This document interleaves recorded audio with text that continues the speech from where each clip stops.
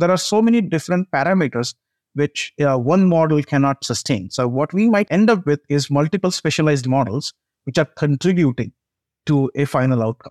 That is, we are quickly seeing that a paradigm shift in the generative AI model building is we might imagine each of the model contributing to an outcome. There are areas where we can standardize those and have different still generative AI large models generating outcomes, one for material, another for design, another for strength, etc. So those are very evolving topics. We are talking about really hyper cutting edge generative AI today.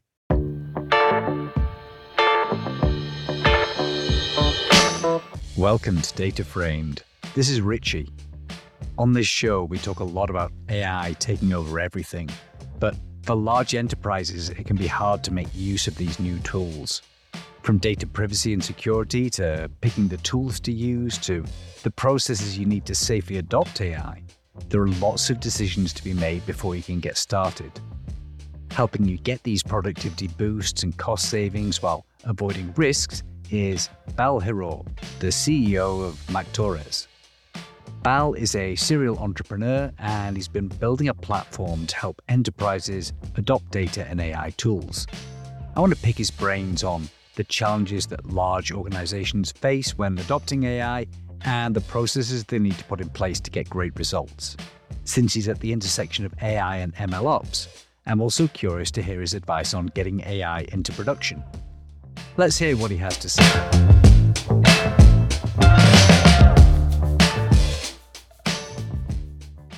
Hi, Bal. Thank you for joining me on the show. Hey, hi, Richie. Thanks for inviting me. I'd like to start off by talking a little bit about use cases. So what are the most common use cases that your customers have for generative AI? Yeah, that's a very good question. So what is going on is generative AI right now is really helpful to generate a lot of text and images. So the use cases we are dealing since January are around marketing, generating images for marketing, generating product images using some base image, and then using text generation to generate a lot of content. And that content can be for digital marketing, for emails, and content generation. But we see that slowly changing over time as there is more exposure to more models using Hugging Face, the Stability AI. There's so many different new models which are coming out. Claude is another great one, which is changing the paradigm. And it is helping us work with customers, not in text generation, but now taking some customer data and generating some unique use cases of analysis. So we are working with customers to generate enterprise strategy-based generative AI. So can generative AI generate strategies which will form some foundations based on the enterprise data and then help them quickly start building a business plan around that? So we are working with customers using generative AI to solve some enterprise problems, but that is a very recent last 1.5 month progress. But for a very long time, generative AI has been wonderful in helping customers accelerate a lot of content generation. And we see that as these models evolve, there will be not many enterprise use cases as well as not many use cases with your own data. So these are some things which we are working on. One of the other areas which is getting interesting is creating these virtual environments using generative AI. Now, let me tell you, this is very niche and very new for gaming customers. So as you know, in gaming, one of the major challenge is generating the scenes and generating the storylines and generating communications with the players is a major challenge. And generative AI is the perfect solution for that.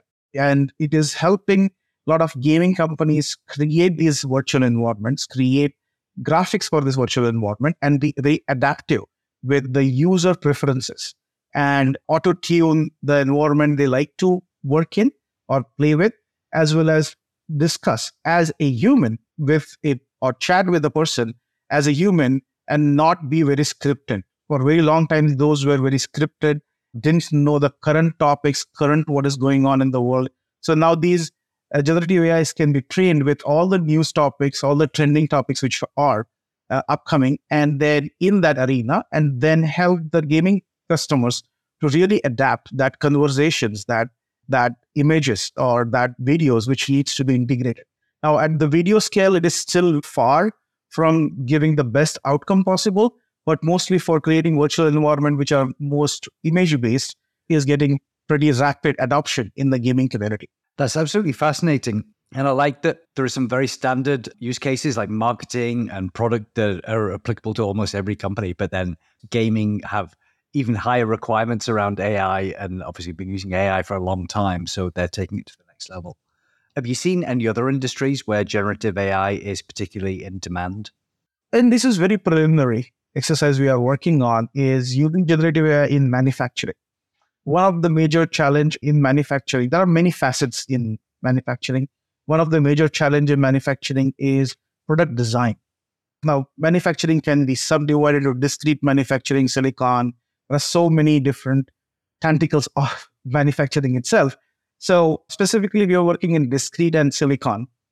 And in those use cases, one of the biggest challenge is once you have a design, they want to see how those designs manifest in real time. So let us imagine this, right? So when you're designing a silicon wafer, you're actually taking sand and heating it up and cooling it down at different temperatures to create those layers. Imagine that like your circuit board.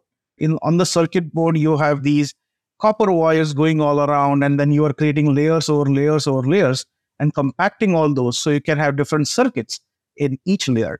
Similarly, when you design a chip, you're trying to do that. Now, a lot of machine learning models and a lot of technologies are today available.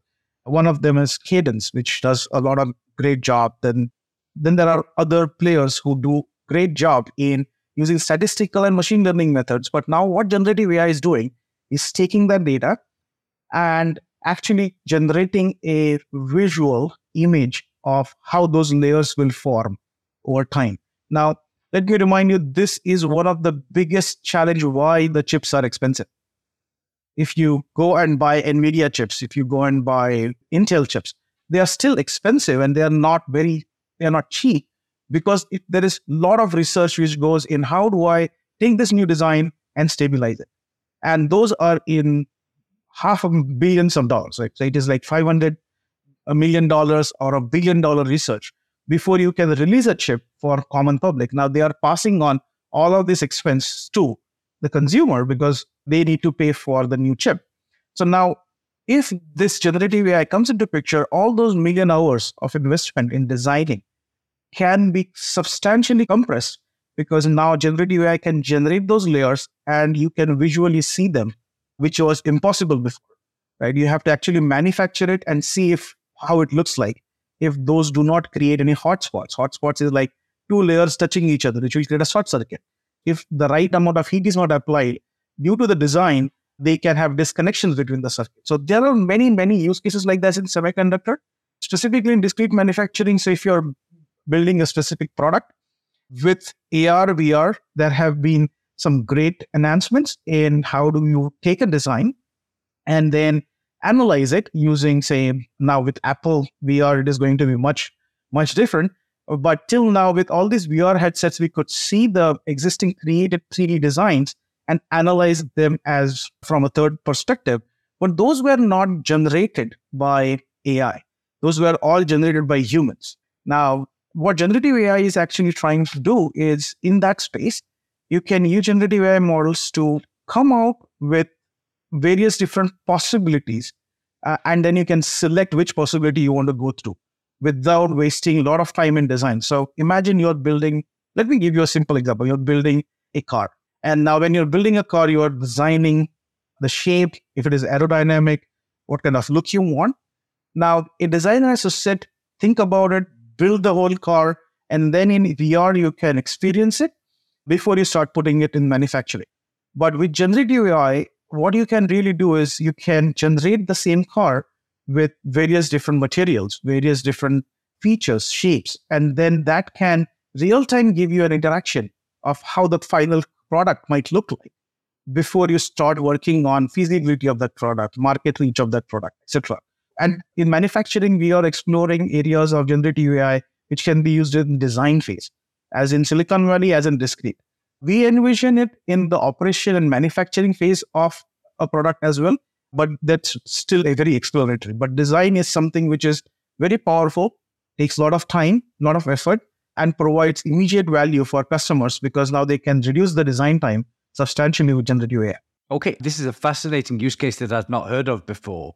And it sounds like this is potentially a huge market because if you can generate something as complex as a chip, then I imagine that it's also suitable for generating simpler objects as well. So is this appropriate for anyone who's designing products? Do you think you can make use of these tools? The problem is going to be we will have to evolve different models. It cannot be one model. Like we used to think one large language model like ChatGPT can do a lot of things. It can write code, it can write emails, it can write a bunch of content, right? Based on the prompts you give. We envision that these models are going to be further now specialized. As Sam Altman also said, the era of large language model is coming to an end, which makes less sense because one large model doing everything is good for common use cases. But when you go with specialized use cases, you need models, generative AI models, which are customized for a problem. For designing a car needs to understand parameters of the material. It needs the strength parameters of material. It needs to know how that material folds and shapes in a particular environment and what kind of strength it will have. So there are so many different parameters which one model cannot sustain. So what we might end up with is multiple specialized models which are contributing to a final outcome. That is, we are quickly seeing that a paradigm shift in the generative AI model building is we might imagine each of the model contributing to an outcome.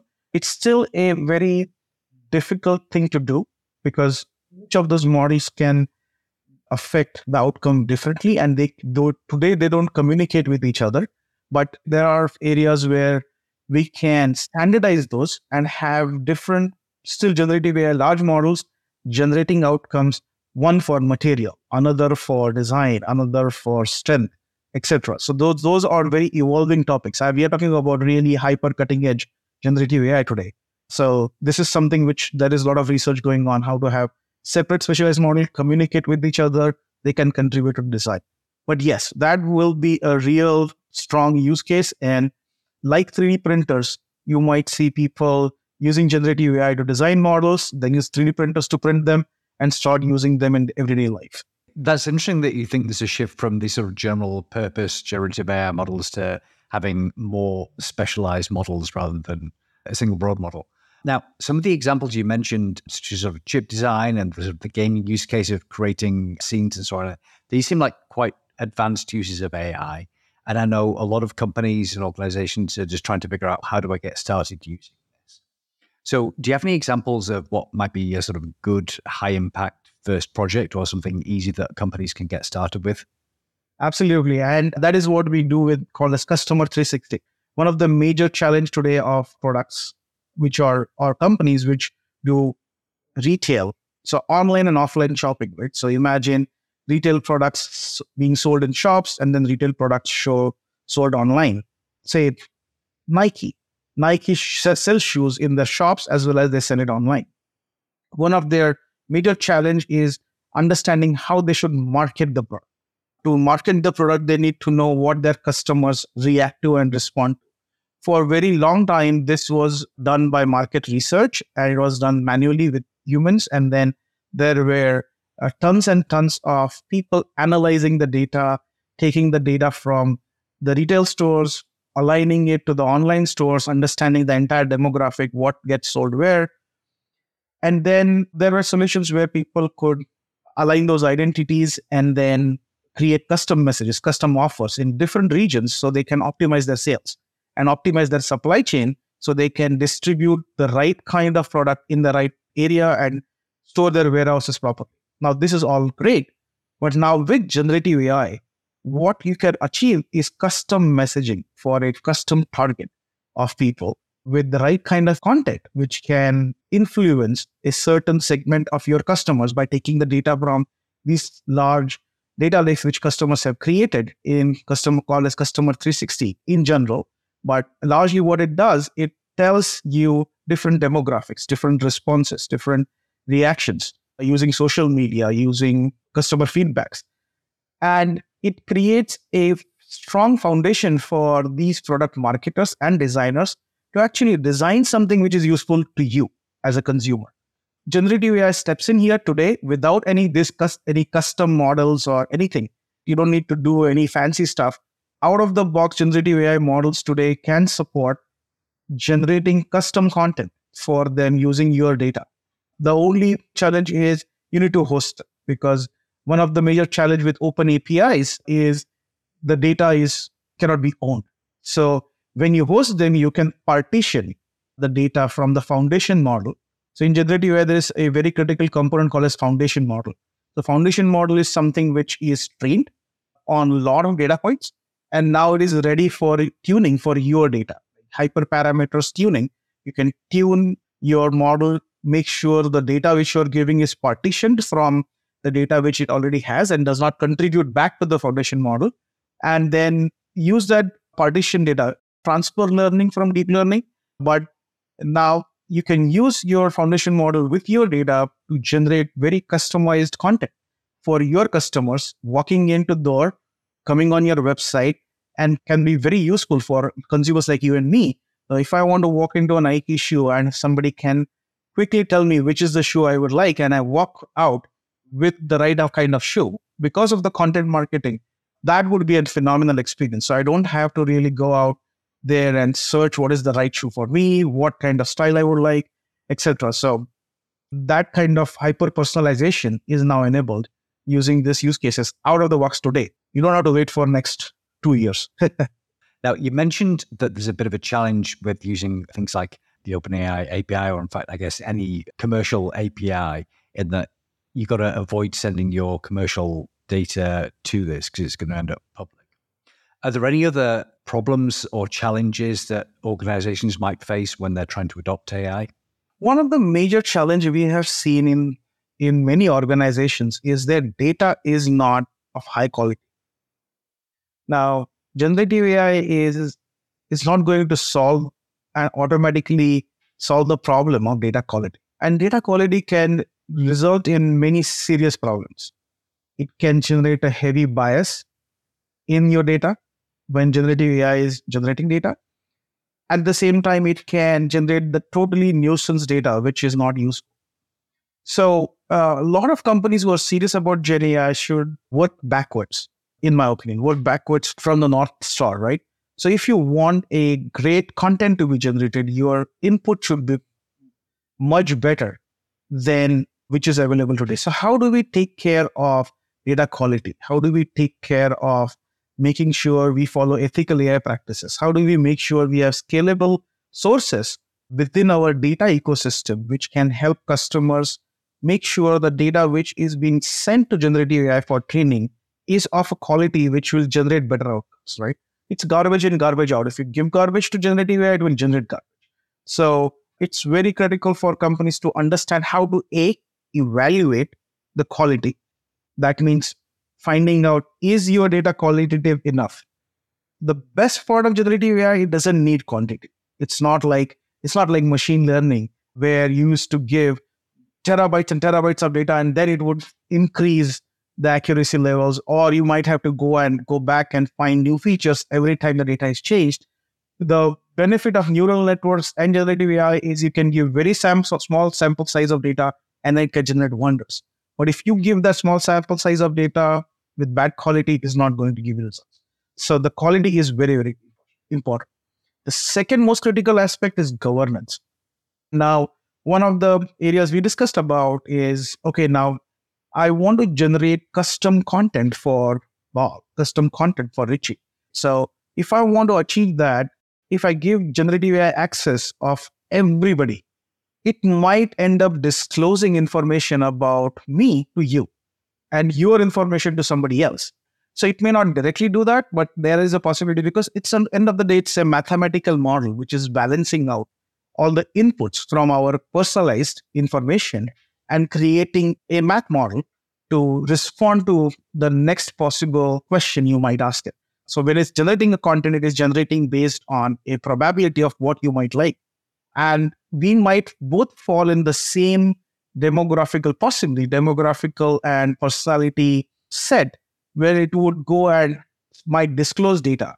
So we need to take care of data governance carefully. And it's a very hard subject in generative AI. That is because you need to literally partition the data in generative AI based on the data sets. And so it does not cross-populate the outcomes. So this is the second major challenge. And the third important challenge, which is more business challenge, is the generative AI solution going to affect your business in a way which the investment results in the outcome, right? A lot of people today are saying, wow, generative AI, let's jump on it.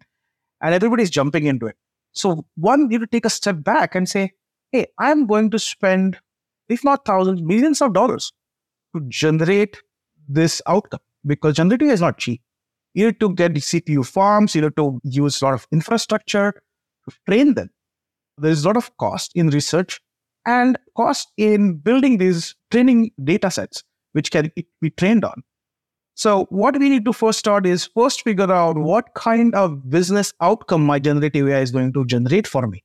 If we can hypothesize this Nike solution, if we start with an hypothesis, if this Nike solution can increase sales, increase their top line, increase supply chain solutions, reducing their operational costs. So there has to be either companies operate on two things, either top line or bottom line. Either you increase your top line or improve bottom line. And the third one is ESG, sustainability. So if any of these three parameters are being affected by generative AI, and what kind of quantitative and qualitative business outcome it is going to be, then you can work on a generative AI use case. Otherwise, we have seen, like in the era of big data, like in the era of machine learning, like in the era of deep neural networks, we have consistently seen customers investing millions of dollars, and then the project or that particular initiatives completely is destroyed because it is not generating business outcomes. So it's very important not to jump onto the gun of generative AI, but really look into the fact that, do I have right quality? Do I have right kind of governance? Is this business use case going to result in business outcomes which are benefiting business? Then yes, then that's the step you should say. And these are the three major areas we look into whenever we help customers with generative AI. I mean, there's a sort of old sad joke about how you wanted to be a data scientist, but actually you spend 80% of your day just cleaning data. And it sounds like that's not really going away with AI. You do need to really focus on that, making sure you got good quality data. But hey, there are many great products or great solutions like Clean Lab. I don't know if you have heard of Clean Lab. It's a startup from Israel, Tel Aviv, and they have an AI-based solution to clean your data. You don't have to train their models to clean their data. It's a very innovative self-learning platform. So you can check about that. And there are many other open source projects coming up where data cleaning itself is done by AI. As you said, 80% of the data time goes in cleaning the data. That might not be the case if you use the right tools. But the problem is not many people realize the data quality is an issue. You cannot ignore that. We have seen customers ignoring data quality and thinking, oh, I have a database, Oracle database of all of my data. I want to train my generative AI model on my databases, which generally is not the case. And so I'm just trying to insight the thought process that there are tools available where you don't have to spend a lot of time in cleaning your data. But if you don't think about cleaning your data, it's not going to work. You also mentioned that a lot of the problems with adopting AI are around data privacy concerns. And do you have any advice on how you can deal with that side of things? Classically, people have been using users and roles. So you are a user, you have a role, and then you have access to data, which is not scalable enough in the AI world. So what we need to go and enhance is use attribute-based accesses and policy-based accesses. And I have written a lot of articles about it and have been actively working with our customers to help them understand when you do attribute-based accesses, you are defining this data is, say, PII, personally identifiable data. This data is about healthcare. This data is about their location and their private data. So once we tag data and then allow our AI teams to access data based on tags, that becomes very scalable. One of the biggest challenges in data governance is management of governance. It's not about setting the right practices. It is about following those practices. If you create your systems and make it very hard to follow those practices, you might have built the whole China wall but you might have a back door open where anybody can get in. What's the point? You spend billions of dollars building this wall of China, but then you have back doors getting into the country from anywhere. It doesn't make any, it's not helpful. And that happens because you spend a lot of time in following the process. And the process itself was so tedious that it took a lot of time for somebody to make sure they have closed all the back doors. So that's why it is very important to innovate the way the data governance is done in this massive scale data, where it's more attribute based and policy based rather than very role and user based. So that gives flexibility to make sure every time the new data set is come, I have tagged it. I don't have to care who has access to it because a policy is going to define who can access what data. Now, when you're actually accessing data, it will check. As a machine learning engineer, do you really have access to it? Can you train your models or these particular columns? And it can be done at column level, by the way. It's not only at table level, it's just hypothetically speaking. If you think everything in tables and columns, so you can attribute tables, you can attribute columns, you can attribute rows. So you can go granular. You can attribute files, you can attribute so many things. So attribute is a very flexible way of giving the right kind of information about that particular data. And then the right kind of people can access it, which makes the machine learning team life easier. They don't have to wait for an admin to give them access. And if they don't wait for admin to access, there's no pressure on admins to give access, and then they will never make mistakes. So we are just taking out that unnecessary grunt work of admins. So every time a machine learning team or a data scientist asks for an access, they have to go through the whole workflow. The data is coming in, it is pre-tagged, policy says you can access it or you cannot access it. You are not defining based on my request every time, and they have to find which data set and give access to it. So we're just changing that thought process will enhance a lot of governance best practices. Other than that, sorry, I'm talking a little bit more on this subject because this is very critical. Other than that, one of the most important aspect is explainability of the AI. And there has been so much of research going on that how do these models work? Why are they taking out, why are they providing the outcomes what they are, right? So actually, it's called explainability AI or explaining the model. There are many open source as well as proprietary solutions available on AWS. Here, something that's Clarify. And there are other open source tools which can help you explain why your model is behaving the certain way. And when you find that out, you have to constantly monitor those models to understand why it is taking decisions the way it is taking.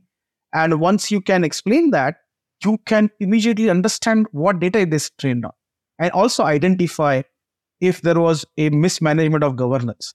So it's not only about protecting with your walls, but also monitoring nobody's getting through those walls.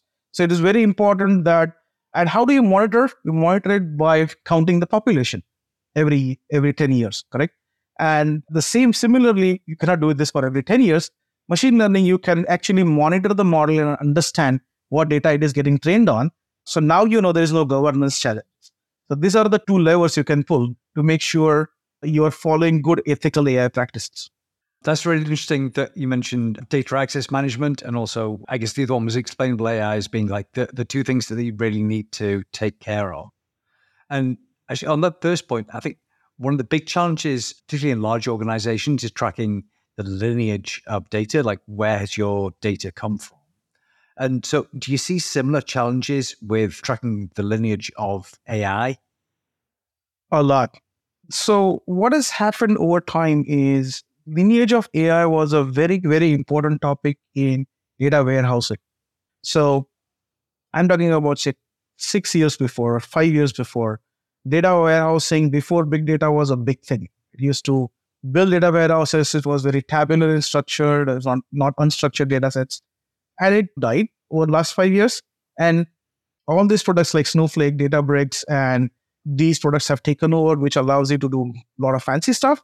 And people have started slowly ignoring the fact of which this data warehouse was built over 15 years is to have quality of data, lineage of data, and having a strong governance.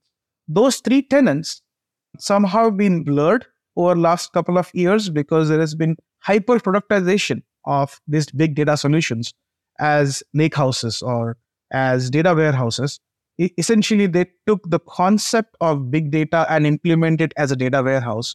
But a lot of ingestion practices of those data warehouses are not carry forwarded from those old school techniques. So Informatica, Talent, all of these guys had an plethora of services to do the data quality, but they themselves are not scaled enough to support this massive ingestion of these data sets. So people are just now dumping that data into data lakes and data warehouses without realizing these three tenets are very critical. Lineage is a big issue in machine learning. Everybody we have worked with, and when we have implemented explainability of data, how did this data come in? Oh, that was somewhere in my data lake. And how did that data lake build that data set? Oh, some Spark job ran it. How did that Spark job get that data? Nobody knows. So lineage is a major challenge, and it is a very confusing topic for various people because lineage can mean two things. One is a lineage which you maintain in data catalogs, where you show how those tables are getting evolved from source tables.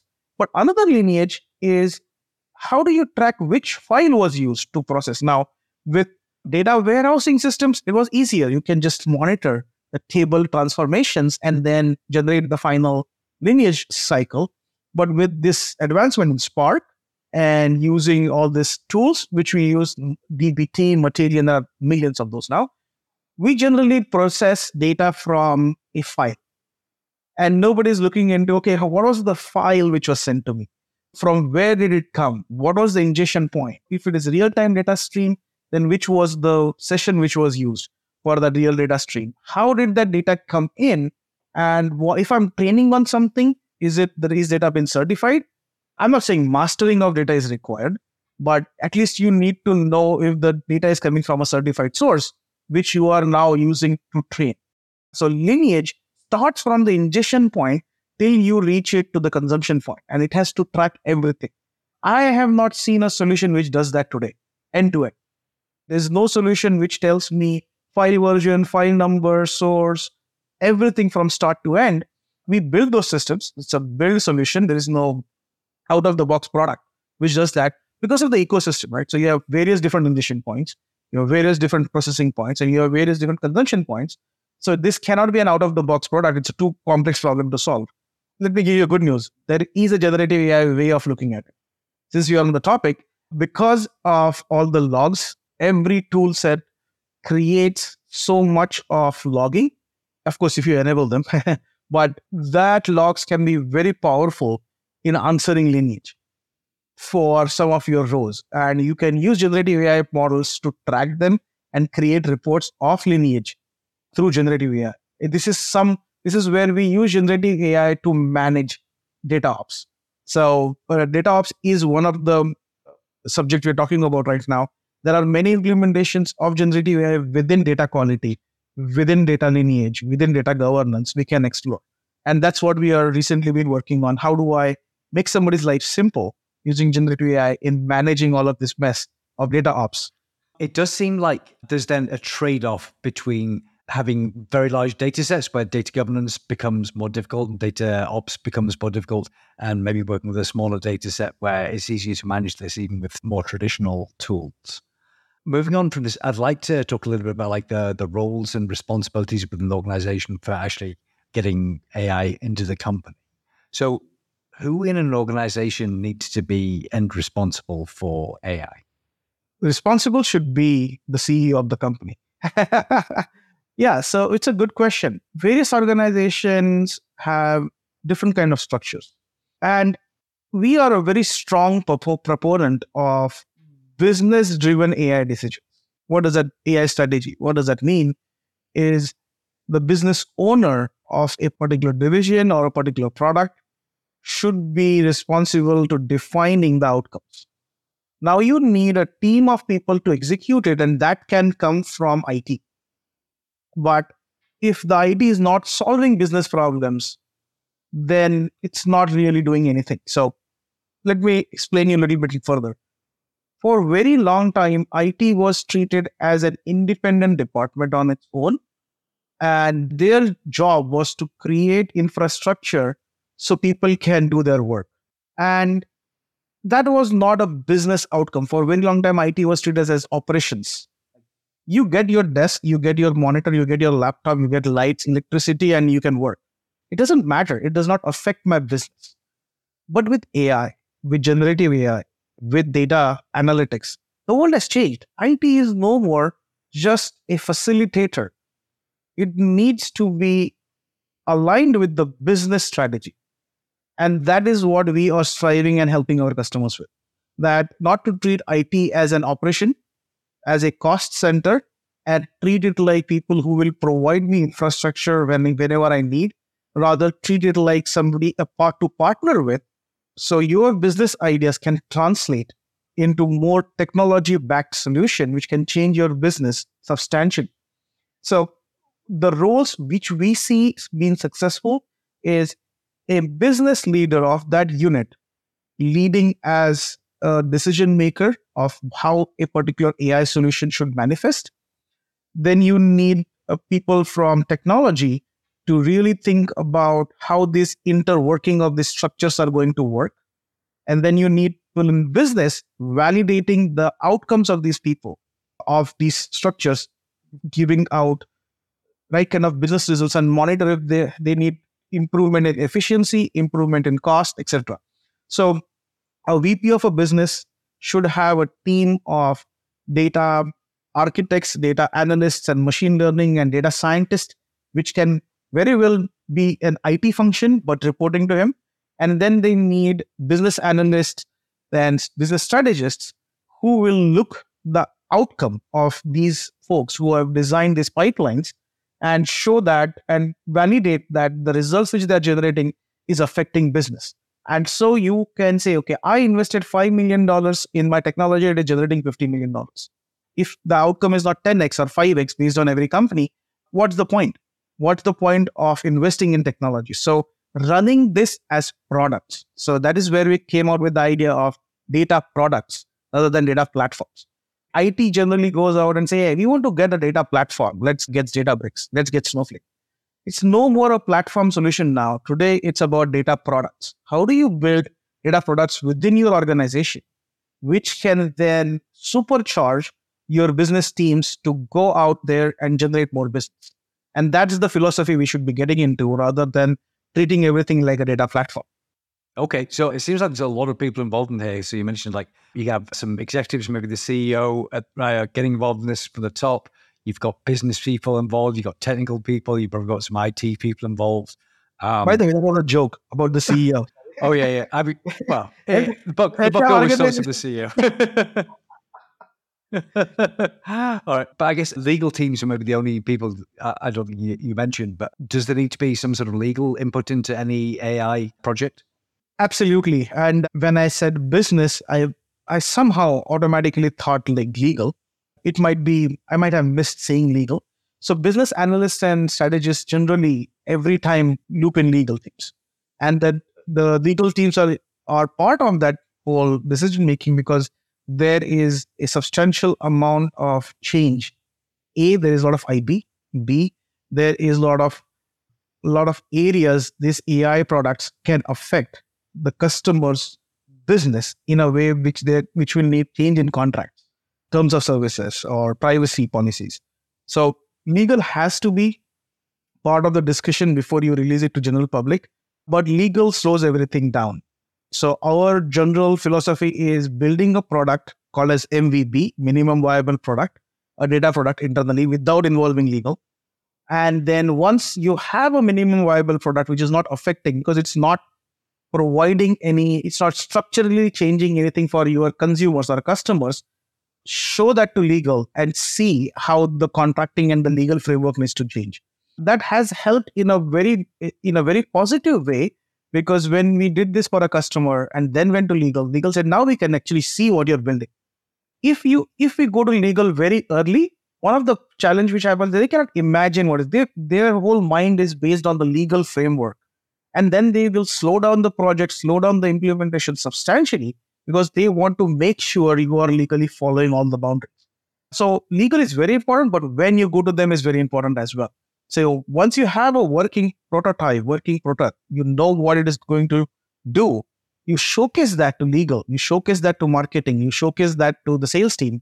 And once you showcase that, everybody are on the same page now. Okay, this is what this is going to do. And then they can use their sales and marketing techniques to now change their messaging.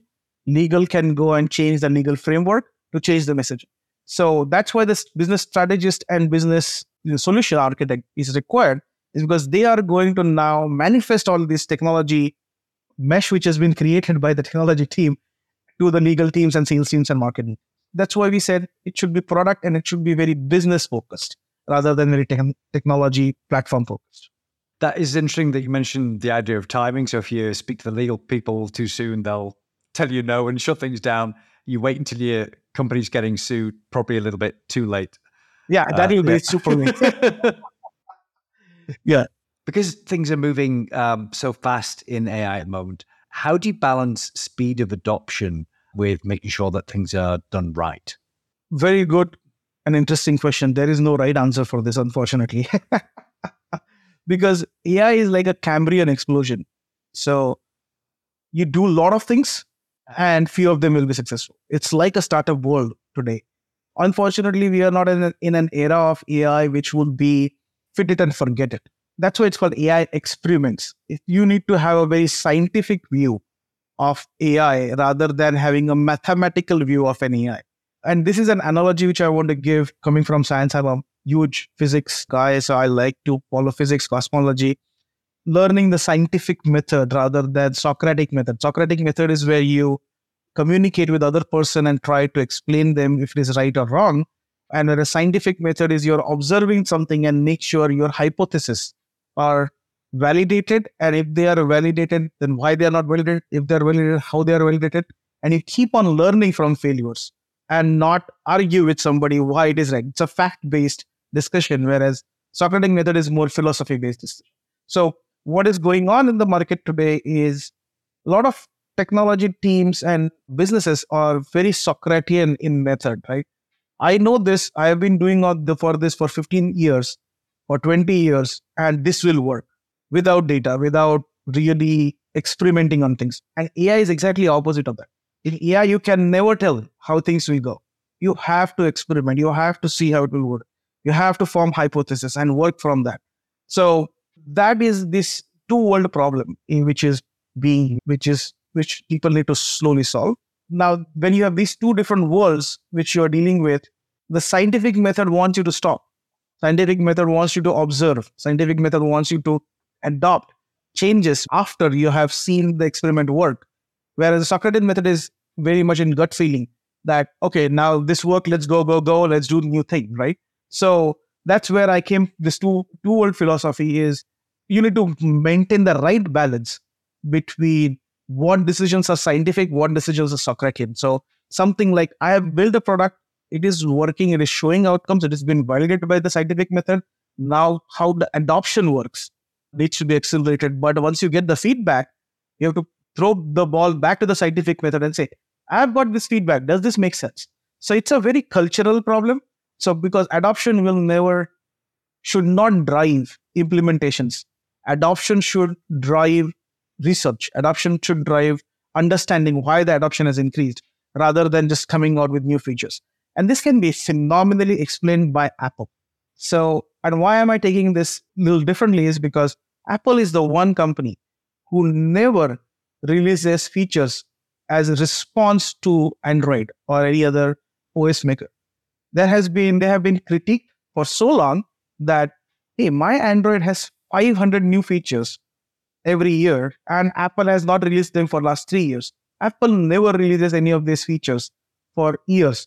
What they do is every time they release a feature, they take feedback take a scientific approach. Is this needed? How much people are going to be affected by this? I never work for Apple, but I'm just imagining what they might be doing. How much efforts are needed to build this feature? Is this going to really demographically change the adoption of the product? And that's why you see VR coming after 5 years after Oculus, after Meta took over, almost 5 years. Meta was going behind, let's get VR, let's build this metaverse and build all of these fancy stuff. But Apple said, no, we want to take step back, see the adoption, see the research.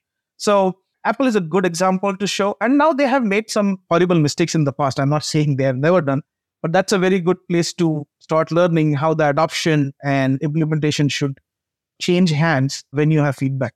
I think maybe even longer ago since Meta or Facebook at the time acquired Oculus, like there's a good sort of, what was it, 2014, something like that? It's going back away. So yeah, you're right. Apple's a little bit behind the curve there, but yeah, they're taking their time.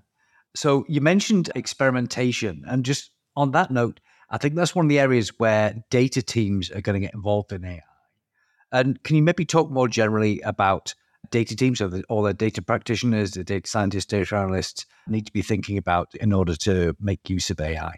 There are various things, right? So first of all, today, start adopting AI-driven code writing, which is available today. Use GitHub Copilot, AWS Code Whisperer. There are so many different products.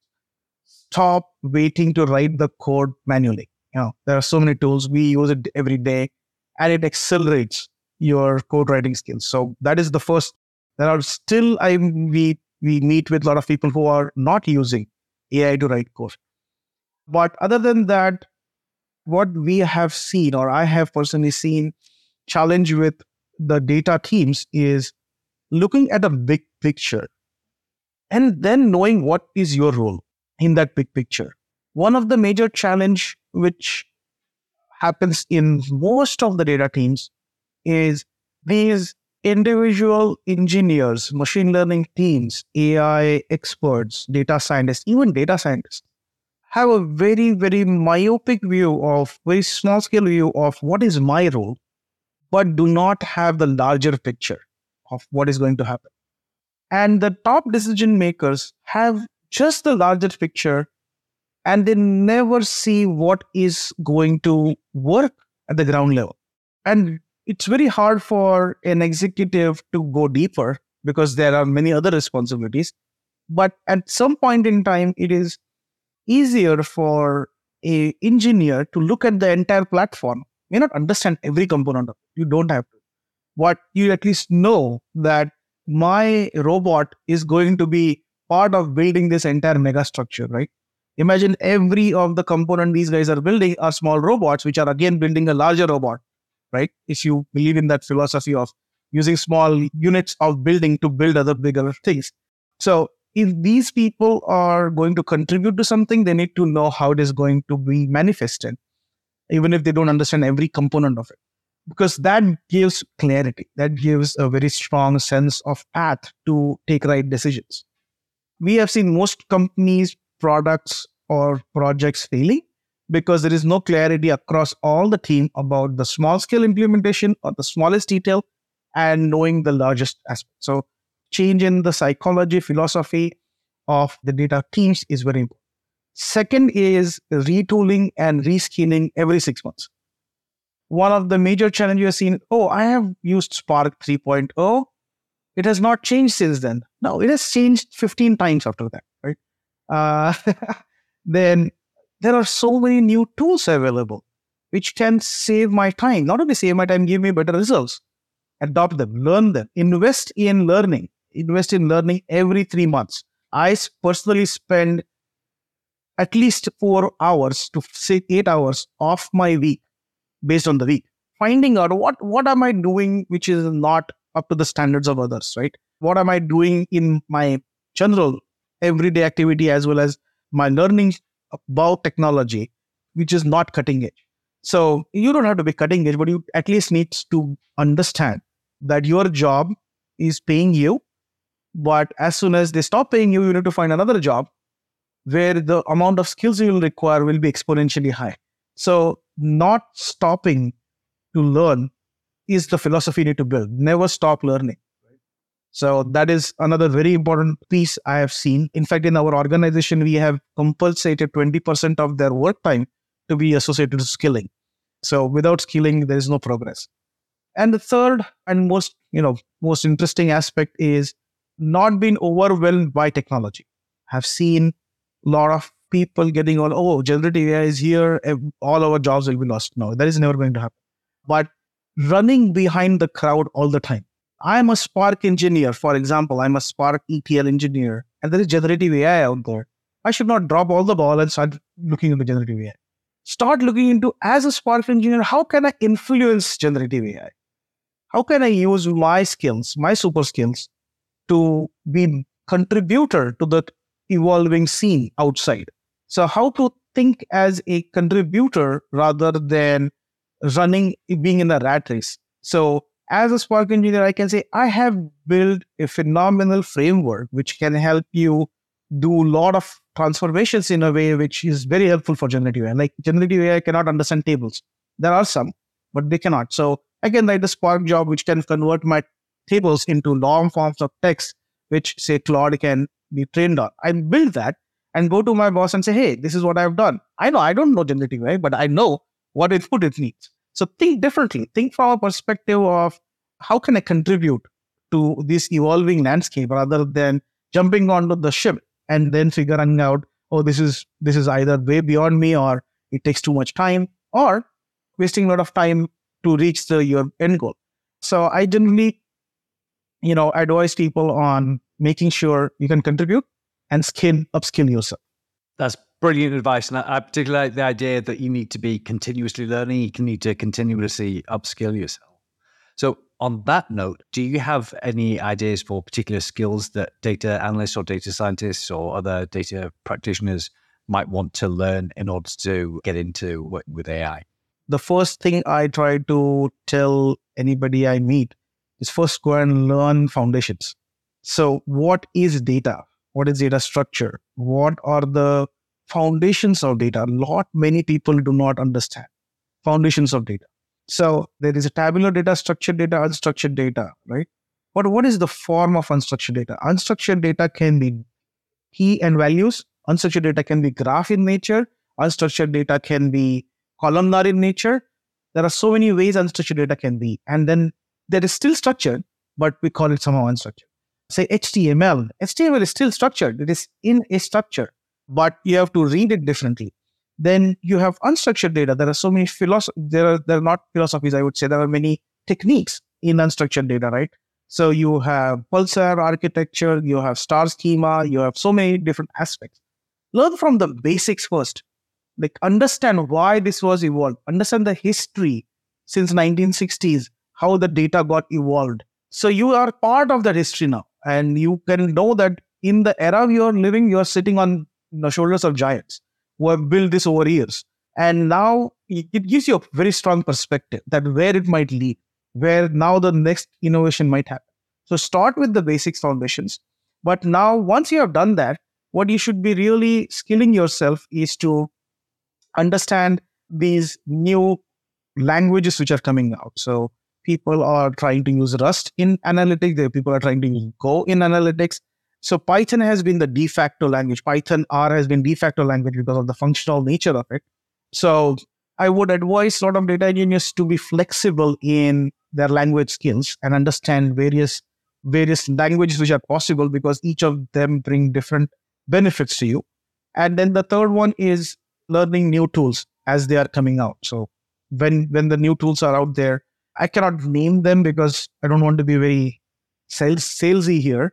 But there are so many new tools in data analytics which are out there, which allow you to quickly do your work. For an example, Trifecta is a great tool. You don't have to really wait and build a pipeline. You can use Trifecta to generate a lot of Spark.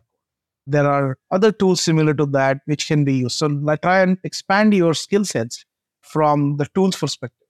So a combination of tool and programming is what your job should be, rather than just programming and not thinking about any other tools out there, or just using tools and not thinking about program. So the world the data analysts, data scientists should be living in, what can I do where I need to write code, and what can I use which is already there? So mix of both will help them a lot. I have to say, a lot of your answer there was really surprising to me. Like, I didn't expect you to talk about things like data modeling or using Rust and Go and languages like that. So I suppose challenge for all of our listeners then, if you are using Rust or Go to work with data, then please do message me on social media. I'm Richie Rocks, most places on the internet. Let me know what you're using it for there. So yeah, that's a really fascinating take there. So just before we wrap up then, can you tell me about what exciting things you're working on at the moment?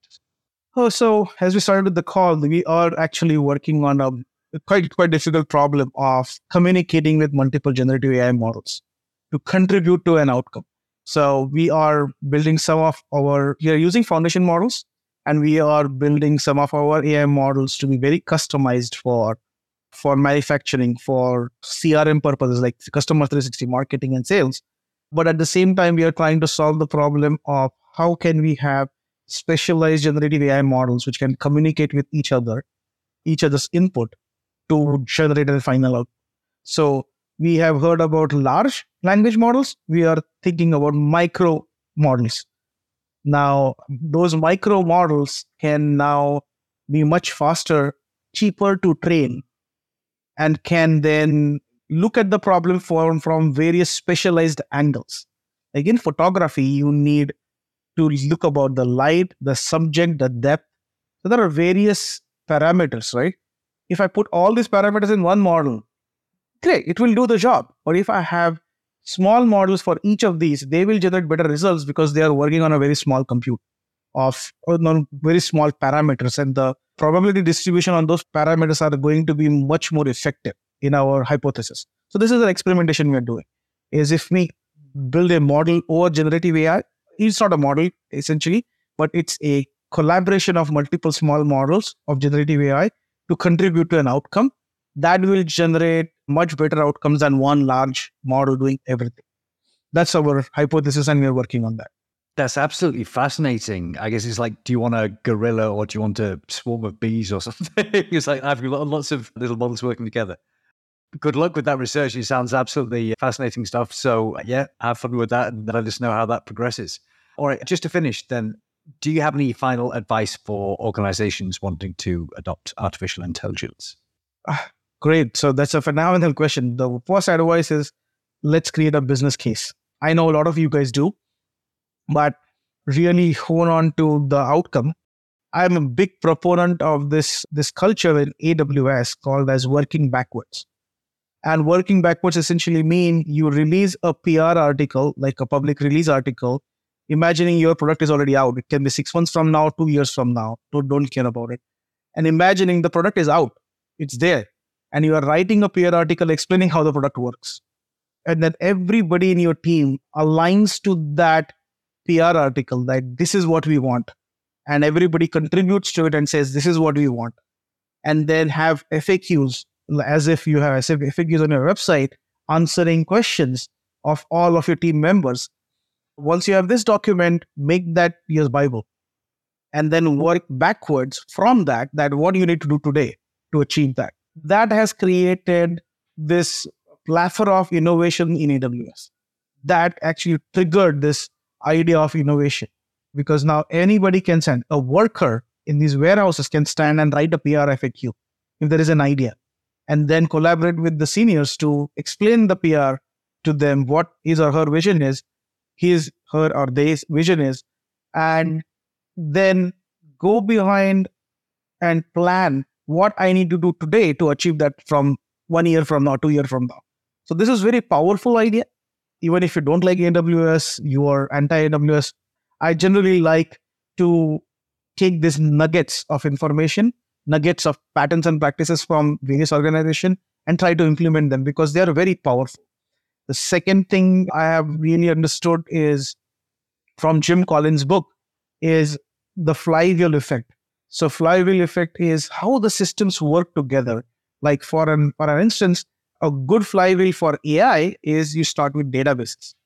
You take data from databases, then you use either data warehouse or data lake and build an experimentation environment, which then leads to an AI product, which then leads to, again, new data being generated, which again comes in your database. So it's a flywheel effect, right? So it's a flywheel. So you have to constantly see it's kind of a lineage, but it's a lineage from a thought process of what is affecting what and how it is leading to.